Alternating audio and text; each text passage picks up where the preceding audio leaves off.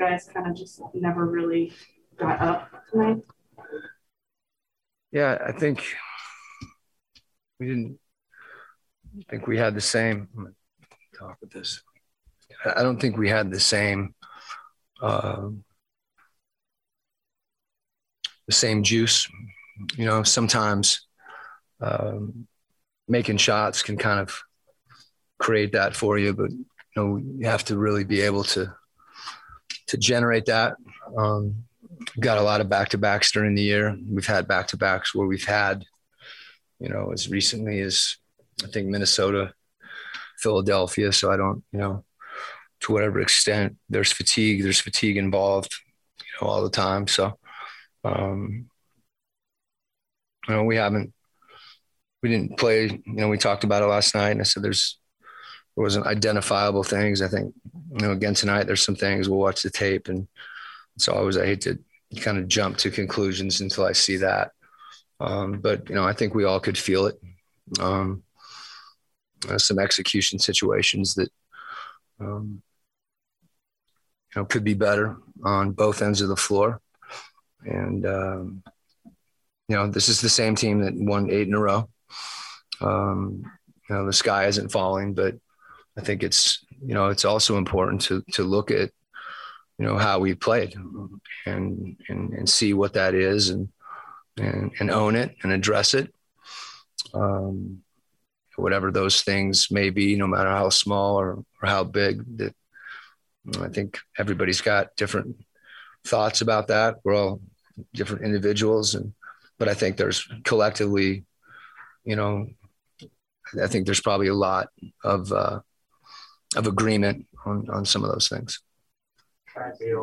Had a great night and kind of got into the paint probably more than you wanted. And obviously he's a talented player, but what did you see on your guys' defense against him? Yeah, you know, I think one of the things that it's a difficult cover on the perimeter with pick and roll or even with, you know, screening actions. You know, do you go over or under? Because, you know, you go over and he's turning the corner and you're in a, you know, a late black or late switching position. You go under, he might shoot it, but he's also inclined to, you know, flip the screen and again, try to get into the paint. I think one of the things that even when you switch, he's so good at planting and he's able to create separation in the lane, which makes it harder. It's almost if he were just to go to the rim, which, you know, he also did a few times where he's finishing on the other side of the rim. But that's a situation where, you know, you're not going to be perfect, but to the extent that you're connected, there's multiple guys involved in the plays. And, you know, if there's a miscommunication or a breakdown in one situation, as you saw, you know, he can make you pay for that. And he did, but I think his ability to kind of get to the dots and even jump back and get a shot off is unique. They're going to be nights throughout the year, especially on back-to-backs where, you know, Mike is getting a night off. It seemed like the ball movement, however, was kind of wanting without him tonight. Is that the case? Yeah, I think in general, you know, there's the games Mike plays, you know, there's 18 or 20 minutes where he's not in the game. You know, so that's something that I think, you know, we talk about a lot, as you guys know, we talk about it a lot in here, you know, and the importance of, you know, again, I'd kind of point to quick decisions as much as ball movement, but, you know, oftentimes that quick decision could be, you know, a quick pass.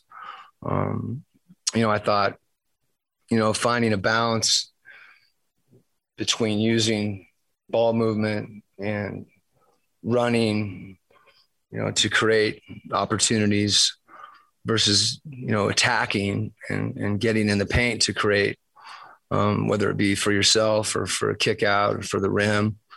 You know, collectively, I think that's something that we weren't as in sync as we can be. And that's, you know, that's the group, you know, whether it's, you know, someone not spacing, someone, you know, maybe there's a pass you can give up earlier. It's easy to sit here. That's why I said about the tape and try to say, well, someone should do this or should do that or whatever. But I think our team, as we've seen, it's not something that we're adverse to doing. It's just something that, the middle of the game when Harrell was in the game, they started switching pick and roll, and that usually has an impact on our ball movement. I didn't think it did as much tonight, to be honest with you. I didn't think that. I thought we handled the switching pretty well. I get back to the running. That's our bigs running to create space. I thought, we want to play pick and roll, but we don't want to play pick and roll every possession. And when we are just playing pick and roll, and the ball is not moving until the pick and roll occurs. So, if we're generating good stuff off the pick and roll, that's what we want to do. But we also want to use it to create, and we want to have balance. Tonight, 5 points down, 11 seconds left. Donovan kind of throws up a prayer. Last night, it was kind of a prayer situation too at the end. Curious, kind of as you watch the late game plays this year that have ended in kind of those really tough shots for Donovan, what are you noticing that's maybe not working out? Well, I think, first there's a level of realism in those situations that we're aware of. That said, the way to maximize what might be a low percentage is to be really precise in your execution. And, last night, we had Rudy on a slip, but it was a little bit late. They switched. So some of those things, us being able to recognize how we're being defended and adjust to that. And then tonight, things that we've, worked on in practice, there just has to be, more precision and more attention to detail in those situations. You still may not, get a great shot, but you want to get a shot that's better than the ones that we've got. Ironically, JC probably got a good look late, but at that point, it was a 6-point game. So, that's again, something that we place a lot of emphasis on and I think needs to be better. We've been hot and cold with that. There's been some times where we've executed really well. And then there's been also situations that, we'll watch again on film. And, but that has to do with, I think our connectivity and, and reading what's going on the court and how they're playing us. Address, some of the defensive issues at the point of attack just over the last 2 nights? I think tonight was more, pick and roll situations. A lot of times we've, people use small to try to create what they perceive to be a mismatch. And, I know our guys, it's something, again, that a lot of these things are things that we've emphasized, talked about. I know our guys feel are important. And, that's where, every win, it's hard to win in this league.